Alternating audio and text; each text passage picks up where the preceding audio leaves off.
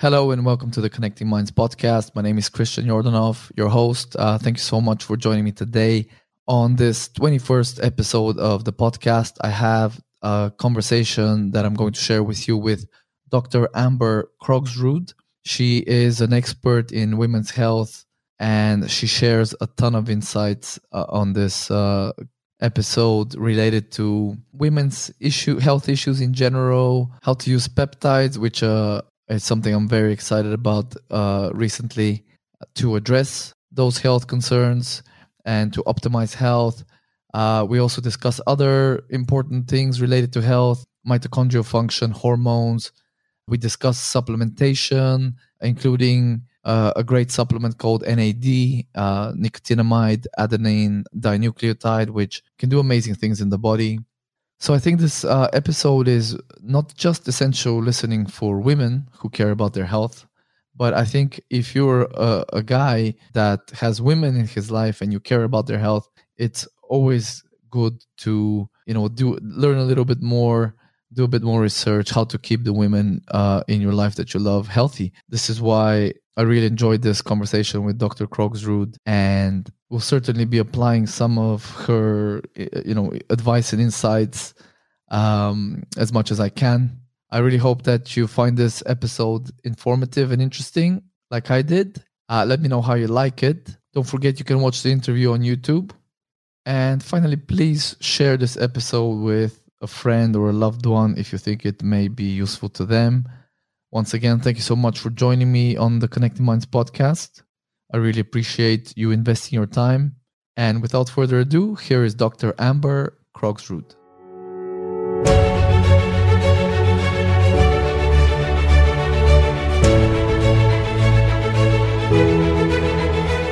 Connecting Minds is a space dedicated to honoring the amazing authors, researchers, clinicians, artists, and entrepreneurs who are contributing to our collective evolution or simply making the world a better place. These thought-provoking conversations are intended to expand our horizons, so come with an open mind and let us grow together. Here is your host, Christian Yordanov.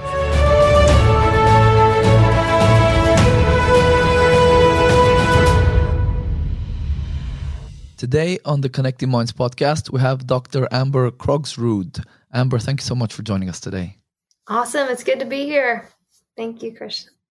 So the topic of today's conversation will be women's hormones and peptide therapy. So there's a lot of ground to cover, but I thought just to, we'll probably appeal more to the female audience. So let's start by setting a little bit of context. What are some of the most common hormone dysregulation issues that you see in your practice? And what are some of the factors that cause or contribute to them? Yeah, it's a broad question, but we can dive in terms of a lot of the women that I see. So I'd say one of the larger populations that I see right now is autoimmunity. So a lot of women with autoimmune conditions. Even there's actually a risk post-viral load from COVID or any other virus that you can have a higher risk of some autoimmune activity in the body where essentially the immune system begins to attack self-tissue instead of foreign pathogen. So that's a big one for women, especially with periods of time in their life where they're going through massive hormonal changes. I also see a lot of women with PCOS, polycystic ovarian syndrome, and typically those women, there's a lot of environmental factors, potentially hormone exposure from plastics, from the environment. Really cleaning up their environment is important.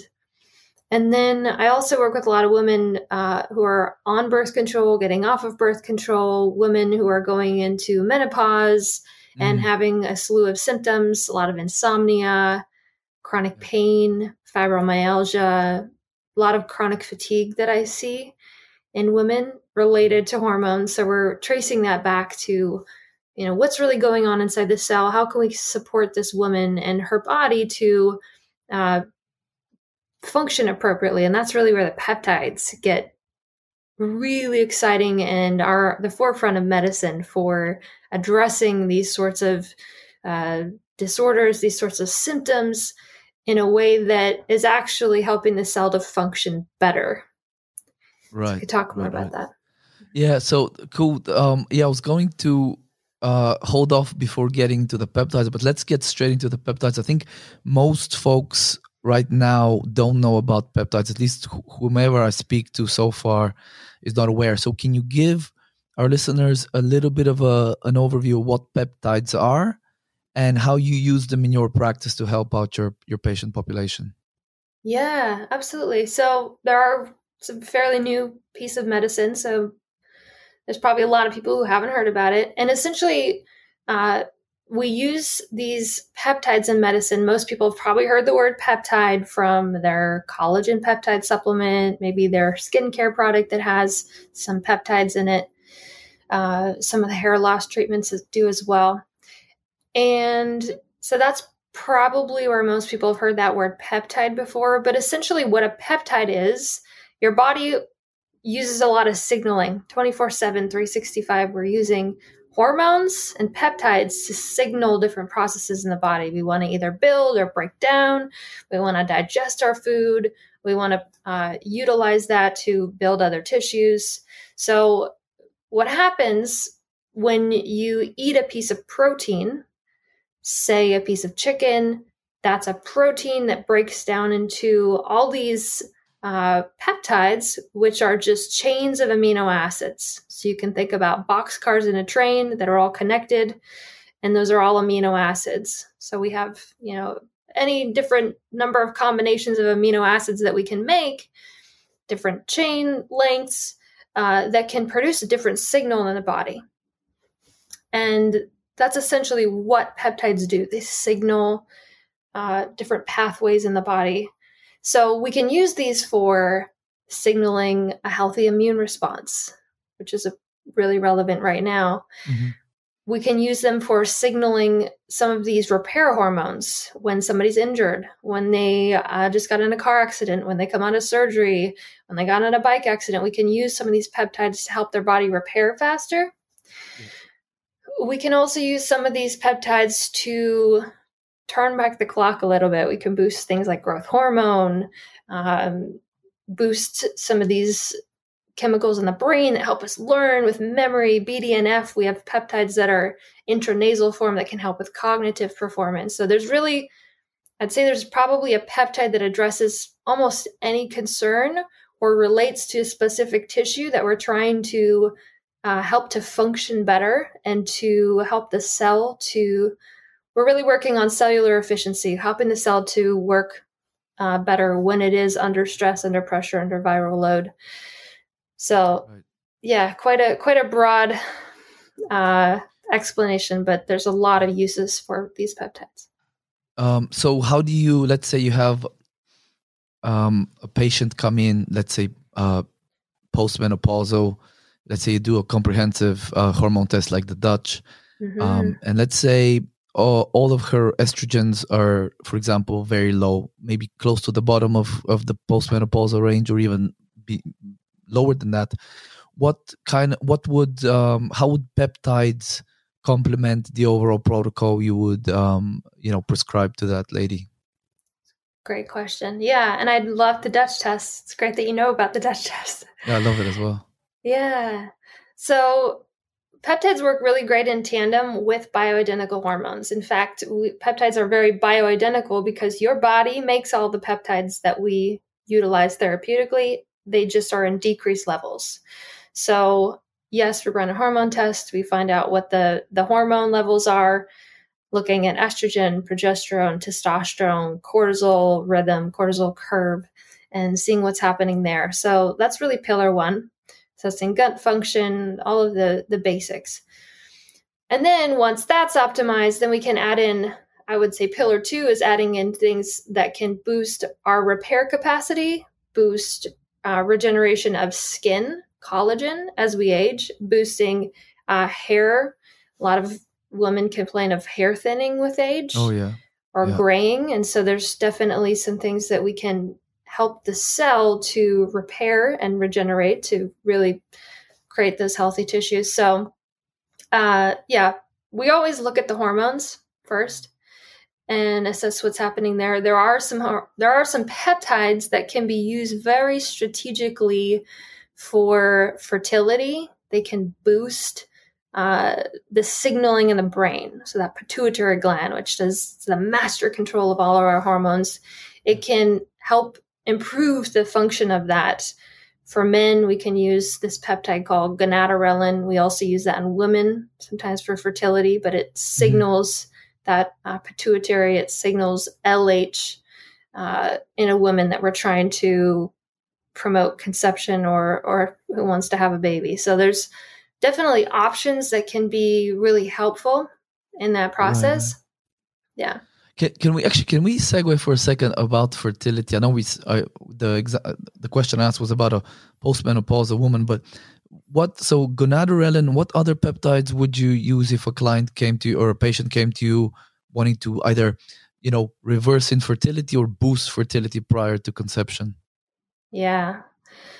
So there's a combination of peptides called CJC1295 and ipamorelin, and those two are often combined because they're more effective together than they are apart. And so they do improve IGF-1 levels, not above what your body can produce, but they do optimize what your body can produce. And we know that there's better fertility outcomes when your IGF-1 is at a sufficient level versus really low. So that's one thing that can decrease as we age with stress, especially as women get closer to 40, their IGF-1 level will drop substantially. It's really a challenge too when a woman has a existing autoimmune condition, right? Autoimmune thyroid or any sort of autoimmune issue that's going on and she's trying to get pregnant. It's a whole different consideration. So we might add in a peptide that helps with that immune regulation component before she conceives. So, and how that would work is it's going to not be an immune boost and throw her immune responses through the roof, but really regulate and modulate what's happening. So produce the appropriate amount of T cells and B cells that recognize pathogen and spare the self. They don't attack their own thyroid. They don't attack their own GI lining or tissue. So in a woman with autoimmunity looking for fertility, we're going to really address immunity. That's a huge piece. So really, it's very specific to the woman, her concerns, what's happening in the body at that time. There's other amazing nutrients, things that we can use like DHEA and acetylcysteine, glutathione, zinc, selenium, these fundamental nutrients that you need to conceive as well. Yeah, actually, I did want to ask you about how would you use DHEA? Would you just use it as a, let's say if hormones were low, you add that, and just as a the body will then know whether it wants to convert it to estrogens or testosterone. Is that kind of the reasoning behind DHEA? Yeah, so you can test the DHEA level. It's a precursor to testosterone. It's not for use in everyone, but we refer to it as kind of an anti-aging hormone. Mm-hmm. And women who are low in that, especially going into menopause, their brain tends to age faster. They experience more decline. Sleep can be an issue. So DHEA is just an overall, it's kind of it'll turn into testosterone, it'll turn into other metabolites, like on the Dutch test. Yeah. But it's not to be used in everyone. In a fertility situation, we're testing those hormone levels, DHEA included, and optimizing that if it's not at the appropriate level. Mm. Yeah. And what would you, if let's say you see a woman in her mid-20s, let's say early 30s, and you see low testosterone there, would DHEA be the first port of call? What would you make of that test result, and what would be like some potential ways you would treat that? Yeah. So I like to start with, depending on how low it is, I like to start with some botanical options that are a little bit lower usually cost point, easier intervention to add in things like maca. We can add in an herbal blend that will boost their testosterone levels, adding in more protein, some of those healthy amino acids, getting them weight training, getting them sleeping through the night, a lot of those fundamental pillars. But we can also use something like an Adderall in a woman to boost testosterone. If she's very low, we can boost that. The trend that I do see quite often in younger women is that they're having higher testosterone levels than ever, and men in their 20s and 30s are having lower testosterone levels than ever. So PCOS usually has that high testosterone picture, but women in their 50s and 60s, often they drop off in testosterone as they age. So that's really a concern for them, is how can we, sometimes it's bioidentical testosterone if we're really low and we're headed into menopause. And if it's a younger woman, typically I go the botanical route, or we'll add in some sort of peptide in a low dose. But I think it's safe to assume that before you do that, or concurrently, you really focus on improving sleep, improving the diet, reducing toxic exposure, supplementing, things like that, correct? Yeah. One of the really critical things that some of these peptide therapies address is, for example, the peptides that boost that growth hormone response. We take them fasted at night. And what happens is that many women have insomnia or difficult sleeping through the night. And we can introduce something like that CJC ipamorelin peptide. They get deep delta wave sleep, restorative, reparative sleep. That's when hormones regulate, your body can make them more effectively. So typically the picture of high chronic stress, sleep deprivation is a downhill for most women's hormones, natural production of hormones. So of course we need to make sure that we can help them cope with stress, that elevated cortisol response. And then if we can get them sleeping really deep through the night, we know that their hormones are going to be made more efficiently as a result. Is there a place for that DSIP, deep sleep, or delta sleep inducing peptide, or would that be like a short-term strategy? Yeah, I actually just did a post about this today. So the DSIP has a lot of benefits. I use that and this is less relevant now, but before COVID, I had quite a few people who were doing these international trips from the United States to Asia and back, and switching time zones. And DSIP is really phenomenal at adjusting that circadian rhythm. Yeah, it also has some other protective effects. So it can lower some inflammatory levels. It can help with the cortisol response in the body. And that's a big piece in actually regulating the circadian rhythm or the sleep cycles. When is that cortisol spiking? We want it to be in the morning and not later on in the day, right? Absolutely. So yeah. Actually, one I think big problem with the peptides, and what I noticed, I was on your website before we started the call, and I saw that you actually you carry a few different peptides that are in the oral tablet form.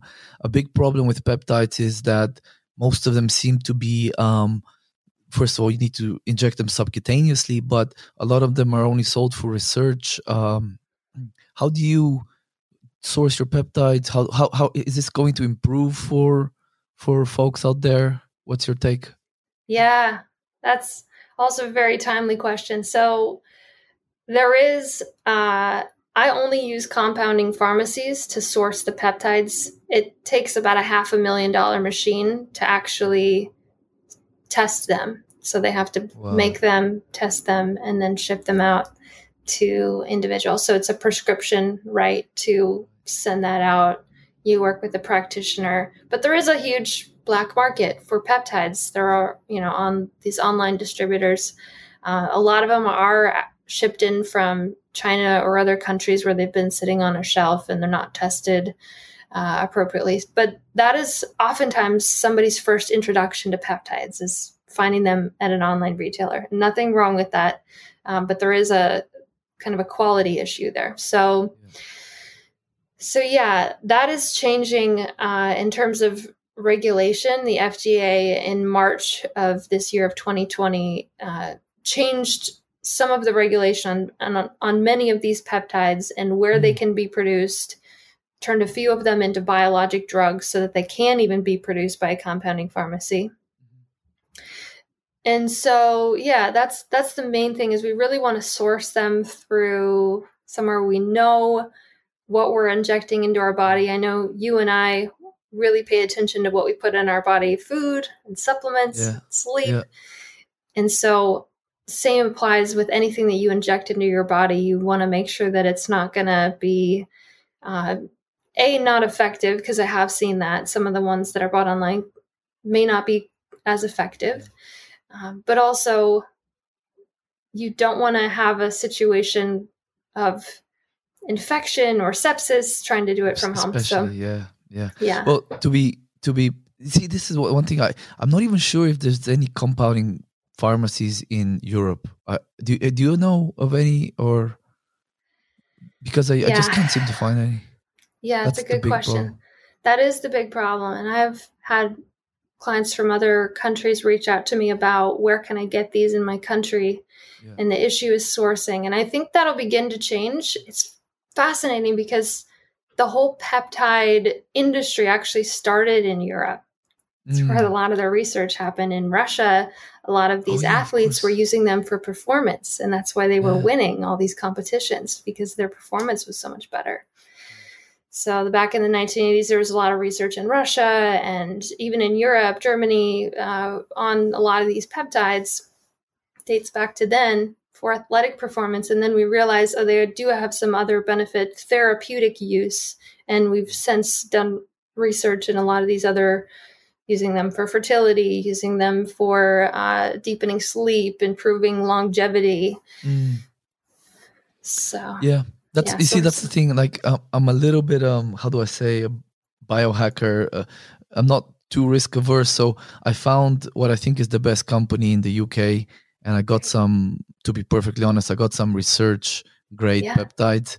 Yeah. I would never recommend anyone listening to this, or a client of mine, or, a family member or a friend. I'd never recommend them to do that. But I'm a little bit, out there. And I don't want to do it though. That's the thing. I would love to. The problem with ordering stuff from the States is you have to pay import duty, and they can get held up at customs. And with peptides, ideally you want them frozen as quickly as possible and stuff like that. So I would love maybe keep in touch if you learn of any developments in Europe or in the USA. If we can find a way to kind of get them over to Europe, I'd love to kind of collaborate there, because I'm sure there's a lot of people that could benefit. Yeah, but I agree. I think the sourcing is the concern, and I'm working on a couple other developments in other countries to improve that.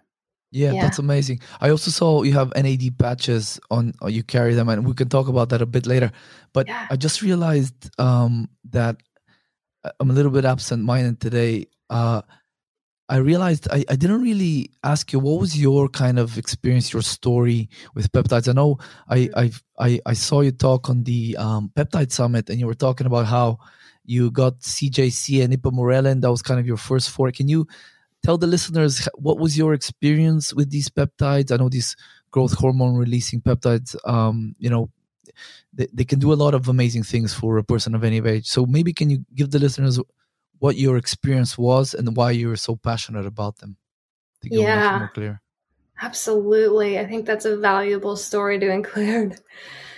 So I'll talk about the CJC ipamorelin, but I really want to go back to the time that I was very sick and when I used the peptides to restore me back to health. So this was towards the end of my training in medical school. And so it was around the time I was taking medical boards, and I had pretty severe brain fog. I had a lot of skin issues. I had eczema as a kid, but it resurfaced due to 12 years of chronic stress. I had gut issues.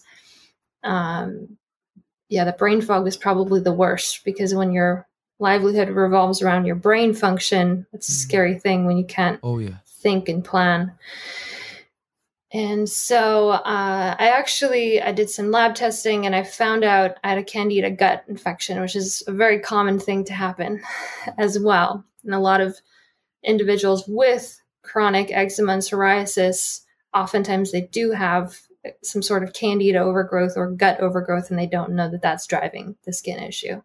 Right. So I figured that out, and I used a lot of natural medicine, gut restore protocols, leaky gut protocols, detoxing, sauna, kill, bind, sweat protocols. And I made some progress, but it wasn't until I found the peptides that I made leaps and bounds of progress. So I did 3 different peptides in a row. One was called LL37, which is actually researched to wake up the immune surveillance and kick Candida albicans out of the gut. Very successful for that. And then I used another peptide, which we mentioned, called thymosin alpha, which is an immune regulator. I had really low immune surveillance in the gut, like nothing was happening. So I had to support my immune system so that it could respond and kick out the bad guy. And then what was the other one? Then I used LDN, which is called low-dose naltrexone by another name. And that's also an immune regulator. So I like to use LDN or thymosin alpha. The other amazing thing that happened for me is I was down to eating very few foods. Everything would flare and trigger me. I had a lot of food sensitivities because of all the stuff that was happening in my gut, a lot of histamine responses. My immune system was out of whack, responding to everything I ate. So the peptide protocol, those 3 in a row, my food sensitivities completely disappeared. That's amazing. Yeah. And my skin cleared up, my gut cleared up, my brain function improved dramatically. And it was the peptides that really moved the needle for me in terms of reversing all of that. How long ago was that? That was about 2.5 years ago. Okay. Now. Yeah. So that was fairly recently. And so that was the major turning point. The other piece that really helped with the adrenal fatigue post med school was working on mitochondria and using NAD and some of these therapies that support brain health and restoring our body's ability to make cortisol in appropriate amounts. That was also a game changer for me after sleepless nights and a lot of stress and fatigue. Yeah. Good segue into Let's kind of go down a little rabbit hole here. So can you explain to folks what NAD is? And we can maybe, there's NR, nicotinamide riboside, there's NMN, nicotinamide mononucleotide. And can you explain, folks, what is NAD and these 2 NR and NMN, these supplements, what can they do? And what are the benefits? And maybe you can weave in the mitochondria story. I know a lot of folks will probably be interested in that.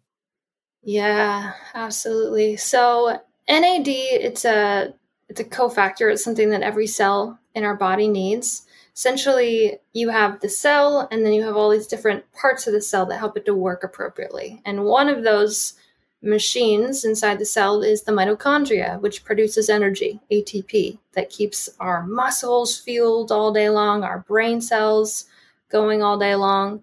And NAD, or that form of B3, is really important. So it's a form of a B vitamin, B3 vitamin. Yeah. It is. Yeah, form of B3, vitamin B3. And it essentially keeps that process churning so that we're continually making ATP to fuel our brain cells, our nervous tissue, our muscles. Those are the 2 tissues where we really find a lot of mitochondria, 10,000, way more than any other tissue. So when mitochondria start suffering, and why would that happen? It's lack of sleep, high stress lifestyle, environmental exposures, EMF, processed foods. A lot of these kind of stressors on the body can really tax those mitochondria. Any sort of oxidative stress, which is many things that we encounter, can damage those mitochondria. So we think about antioxidants. We think about adding in NAD to keep the mitochondria healthy and alive, functioning and producing energy all day long. But what happens is some of the symptoms that you might experience if your mitochondria are working at less than 100% capacity is typically the brain fog, which is what a lot of young people experience. It's kind of sign number one. Fatigue is a big one. A lot of my fibromyalgia patients, chronic fatigue syndrome patients, anybody with adrenal fatigue, we're thinking about, okay, what can we do to help their mitochondria to work normally again? And this is also relevant to men's hormone health and women, because all of our hormones are made in the mitochondria. Our cortisol is made there, our progesterone, estrogen, right? They're made in specific cell tissues in men versus women, but the part of the cell that they're made in is actually the mitochondria. Yeah. So we need to focus on how can we help our mitochondria to make those hormones appropriately. And NAD is one thing to improve that. So there's a few ways to get NAD. You can get NAD intravenous, sublingual. You can get these patches, which I only learned today. And then there's these NR and NMN precursors. What do you think is kind of the best way to get the NAD, and what's kind of, let's say, I want to say most value for money, most cost effective? Because I think with these anti-aging mitochondrial boosting strategies, we also have to be cognizant of the price, because you want to do this pretty much for life. Yeah. It's a great point. Yeah. So I would say the least accessible for most people is the IV form. Anytime you do an injection or an IV, you're going to get way more bioavailability, meaning you're going to get most of it. If you take anything orally by mouth, has to be digested, go through the GI tract, the liver's going to rob some of it. You never get 100%. Yeah. So if you're thinking about bioavailability, any sort of injection, even the patch is going to give you better bioavailability. The IV is probably the most expensive. The patch is substantially less expensive. A box of those is about $300, and that's 6 patches. Each patch is $50, and you get the dose that you would get in an IV or more. And that lasts for about a week, right?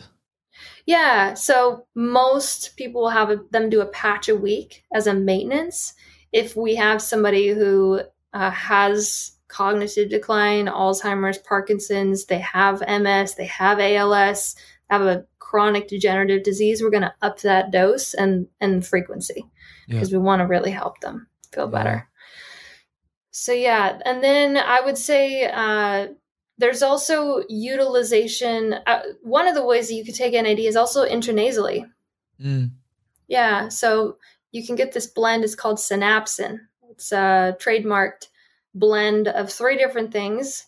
Usually it's NR, which is the precursor to NAD. Then you have methylcobalamin, B12, and RG3, which is red Korean ginseng. So it's those 3 combined that protect the brain, protect against neuroinflammation, could potentially be amazing for even brain function in children, possibly. So that's available widely in I wouldn't say widely. It's available in the US. It's something I prescribe to anybody experiencing brain fog, poor mitochondrial function, also mycotoxin exposure, because that can negatively impact the brain and cause a lot of brain fog. It protects that brain tissue. Yeah. So yeah. And what about if because I actually I did a bit of research today into NAD. I can find in Europe, that is, it's again. It's so, especially in Portugal, it's so difficult getting stuff from the States. So I found sublingual NAD and intranasal. Great. But NR and NMN are a little bit more common, and they seem to be a little bit more cost effective. What's your take on those 2 compounds? Are they much less effective? What would you advise? Yeah. So it's kind of an example similar to how NAC or N-acetylcysteine turns into glutathione. NR and NMN in your body will turn into NAD. So if you want to get the most active bioavailable one, get the NAD. Although NAD is if you just slather it on your skin, nothing happens. And it's not bioavailable transdermally other than through a iontophoresis patch. But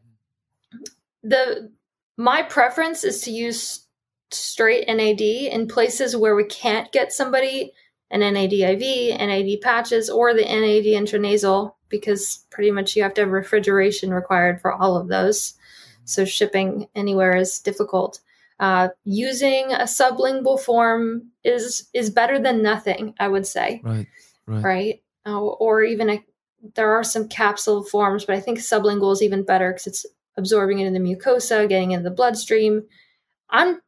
In my practice, I'm steering away from using a lot more of the capsules, with the exception of a few peptides that are available in capsule and actually work that way. Most of them are not available in capsule and are not effective in a capsule form.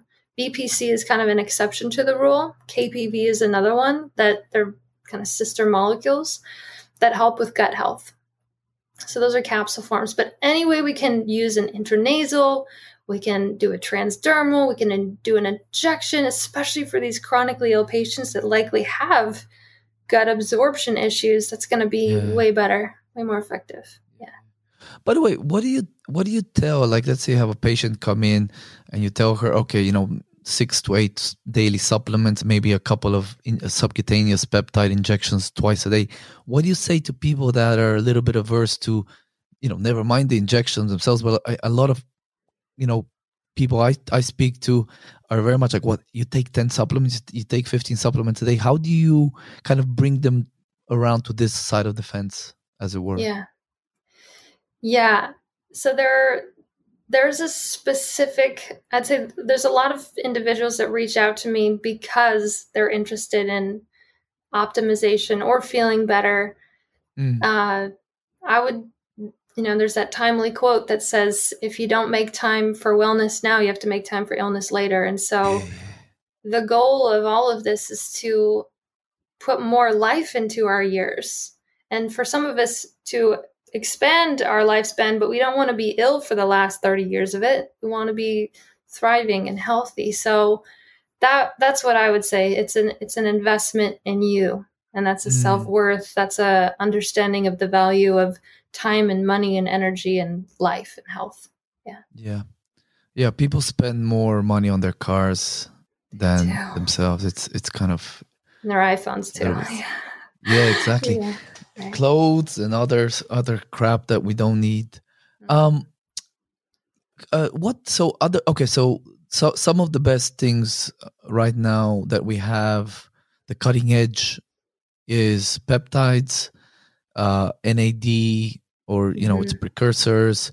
Yeah. What other awesome stuff do you use in your practice? What do you do, like intravenous vitamin cocktails? Any other cool stuff you use? I do. Yeah, I'm trained in IV therapy, so I was doing some in-home and in-office IVs during COVID that are specific for immunity. You can do the NAD that way. Sometimes I'll just add in a little bit of NAD because NAD is also, or mitochondria are involved in the antiviral response.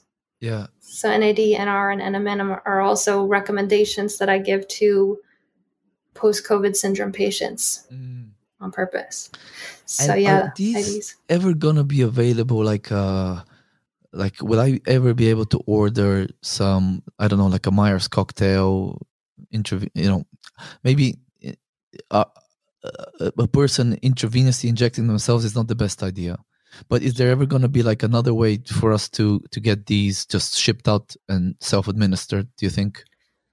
The IVs, are a little bit harder, but I would say why the peptides are so exciting and cutting edge for me is that they're therapies that can be administered from home. Yeah. And many of these can have a dramatic health effect, positive changes for somebody in a commitment of 1 minute to 2 minutes a day of an injection. Very easy to do from home. So, I think that the peptide world is really bridging how can we put medicine in the hands of people so that they can take care of themselves, teach them how to use it, put them on the right protocol that for their body and their specific health concerns. But yeah, the peptides, you actually can infuse some of these in an IV. I have a good friend who uses a lot of thymosin alpha, in IV to get people out of wheelchairs from fluoroquinolone toxicity, so antibiotic toxicity. So these can be really powerful because they help the cell to function better, whether you have a chronic illness or you're looking to just feel better, live longer, improve quality of life, brain function. They can have the optimization effect, and they can also have the effect of helping chronic pain or chronic issues. Yeah. So if someone is looking to optimize, how would you cycle, let's say, CJC, ipamorelin? Would you do like 3 months on, 3 months off? Would it be a little bit more complex? Yeah. So typically when somebody reaches out to me and we talk about a peptide protocol, I have a bit of a formula that I follow. So if they come to me and they have any sort of immune dysregulation, and sometimes they don't know that they have immune dysregulation. For example, a candida gut infection could be an immune dysregulation issue, even though it looks like a gut issue. Yeah. Any sort of autoimmune condition, a lot of times people with severe allergies, asthma, any sort of food sensitivities, that's an immune dysregulation issue. Cancer is even an immune dysregulation issue. There's a lot of things that fit in that category that people don't really think that are so related. So focus step one is address the immune system. That's usually a thymosin alpha. It's usually looking at the gut, adding in either injectable or capsule BPC. And then if that's not an issue for the person, then we kind of move on to stage 2, which would be more of our optimization protocol. Okay, so that would be the 3 months of CJC, about 10-week protocol where we have them injecting 5 out of 7 days a week fasted. And so that's an amazing one, especially if the client comes to me and hormones is the goal. We're trying to optimize hormones, whether they be in menopause or they're a younger person, they're an athlete. That's a phenomenal one. If somebody comes to me and they just got in a massive accident or they're healing from surgery, we really start with the repair peptides, because that's first and foremost is to help them heal. Yeah. And so I'm using something like BPC and thymosin beta. It's a beautiful combo for upregulating that repair in the body, especially of connective tissue and bone and muscle tissue. So it depends on the needs of the patient, but and what's going on, what are their goals, where are they at in their health. Some people have all of the things optimized and they come to me for that next thing that will and get them to the next level as an athlete. And some people come to me really chronically ill. Yeah. It seems like from a lot of the research I've done, I even got Dr. Seed's peptide protocols book. It's awesome. Pretty cool. I'm looking for it's right there. It's it seems like a mixture of BPC 157 with either thymosin alpha 1 or thymosin beta 4 is a great, just for most, even if it's just for anti-aging. I think it's just to kind of the body will know what to do with the peptides, and then followed by, or I don't know, in some cases maybe concurrently with a CJC, growth hormone releasing hormone and peptide.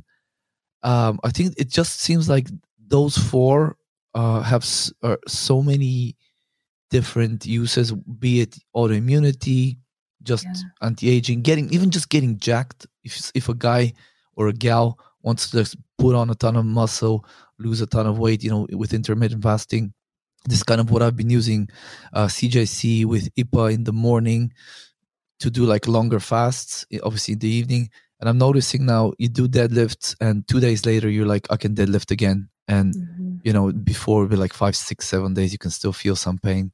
So I think these are incredibly amazing. But here's another question I forgot to ask. So the mitochondrial function, how do you actually determine whether someone needs a bit extra support? Now, my personal preference is the organic acids test from the Great Plains Lab. They have a ton of, fatty oxidation, mitochondrial markers. What's your kind of go-to test to diagnose? Yeah, I do NOTE test. That's the best way. Oftentimes, from somebody's past medical history, and when they tell you about their lifestyle, one of the telltale signs in terms of symptoms, because there is the lab test, the O test, but a lot of times the symptoms will tell you if they have chronic fatigue, if they have fibromyalgia, if they have some of these long-term cellular degeneration components. The mitochondria is the first to be hit. But when somebody feels extremely fatigued after a workout, the workout takes them out. That's a telltale sign for me that they probably have some mitochondrial fatigue, because you just beat up the muscles for an hour or however long their workout is. Yeah. And without extraneous factors, that's not a 3-hour workout or like an NFL workout or anything. I think anybody would be tired after a certain amount of time. But if they do a normal daily activity and they're beat, they're exhausted afterwards, that's one of the things that I assess, because many people feel energized after they have a workout and they're ready to go for the rest of the day. But the opposite effect is probably related to mitochondrial decline. Yeah, I think a lot of people, they're so used to feeling crap that they think, oh, you're supposed to be tired at the end of the day. You're supposed to be tired after this and that. But no, actually, maybe no. We were built where you can not eat for like 5 days. And then if you see an animal, you can run after, sprint after it, and try to kill it and eat it. This is how we're built. You're not going to collapse. So I think I love what you're doing, is because you can address really complex, chronic, horrible issues. But then, once that person is at baseline, you can kind of elevate them the next level. This is why I love talking to and associating with folks like yourself. Amber, I want to be respectful of your time. So a couple of questions before we go. Is there any kind of, I know you have your peptides guide. Is there anything you want to kind of promote that the listeners can kind of, learn a little bit more about peptides, check out your stuff, any blog posts or anything for the beginners out there? Yeah, there's lots of places that they can connect with me and find out more. So if they go to peptideplaybook.com, that's they can put their email in and they'll get sent that peptide playbook, which is just more information about peptides. Specific ones, a lot of the ones that we talked about today are in there. And then there's also a Facebook group that I have for questions, anybody who's utilizing peptides and wants to share their experience or ask questions.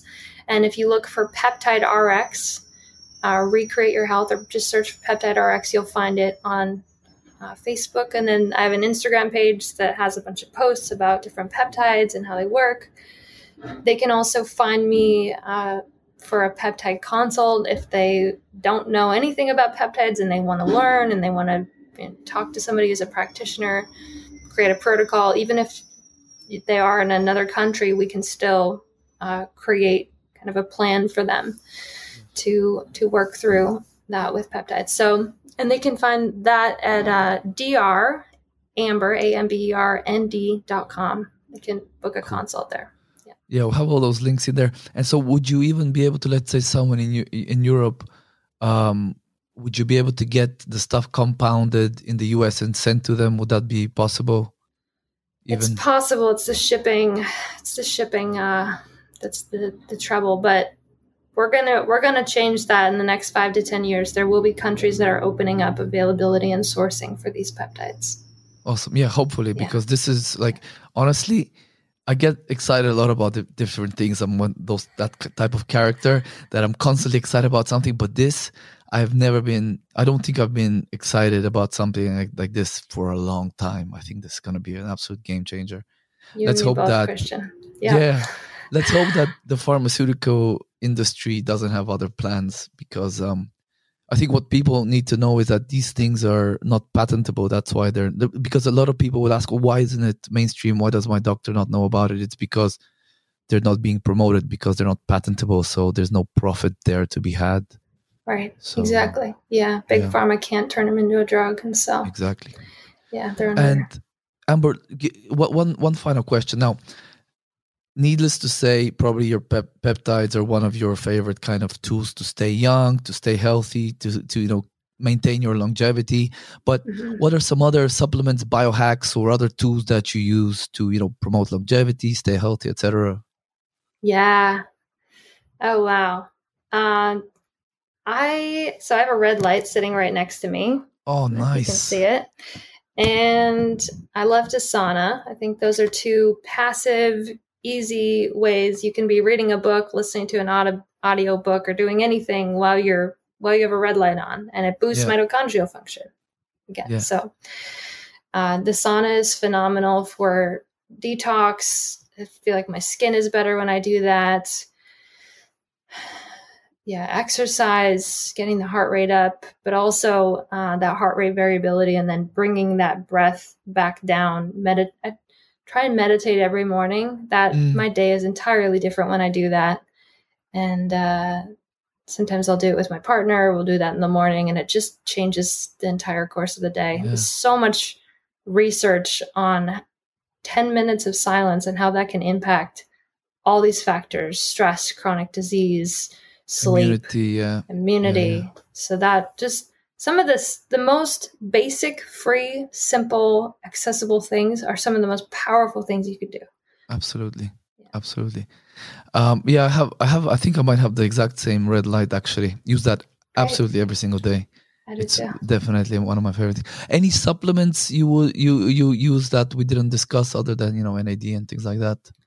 Ooh, yeah. I actually, since I have it sitting on my desk, I take a lot of things that are for cognitive performance. So sometimes I'll take some of the peptides like C-Max or Selenk they're an intranasal for cognitive performance. But I really like Qualia's. This is a mitochondrial blend. It's expensive, but it's one of the best that I've found. So I do take some supplemental mitochondrial support, B vitamins every day, because we need those for every day. Yeah. Actually, I've tried that Qualia supplement. I've tried a few of theirs. Yeah, they're really good stuff. You see, by the way, the reason I ask is not just for my own curiosity. It's because I am trying to get the people in my life, especially the women in my life, to take more supplements, to take their B vitamins, to take their NAC, glycine, creatine, things like that. So I think one of the best ways is to get super knowledgeable folks like yourself on that. When you share a part of your daily practices, I think you're setting a good example for other ladies out there, other humans out there, not just ladies, So really thank you so much for your time, Amber. We have all the links in the show notes. Folks can reach out to you, join your Facebook group if they want to. And thank you once again for your time. And let's stay in touch. Let's stay in touch. Absolutely. Thanks, Christian.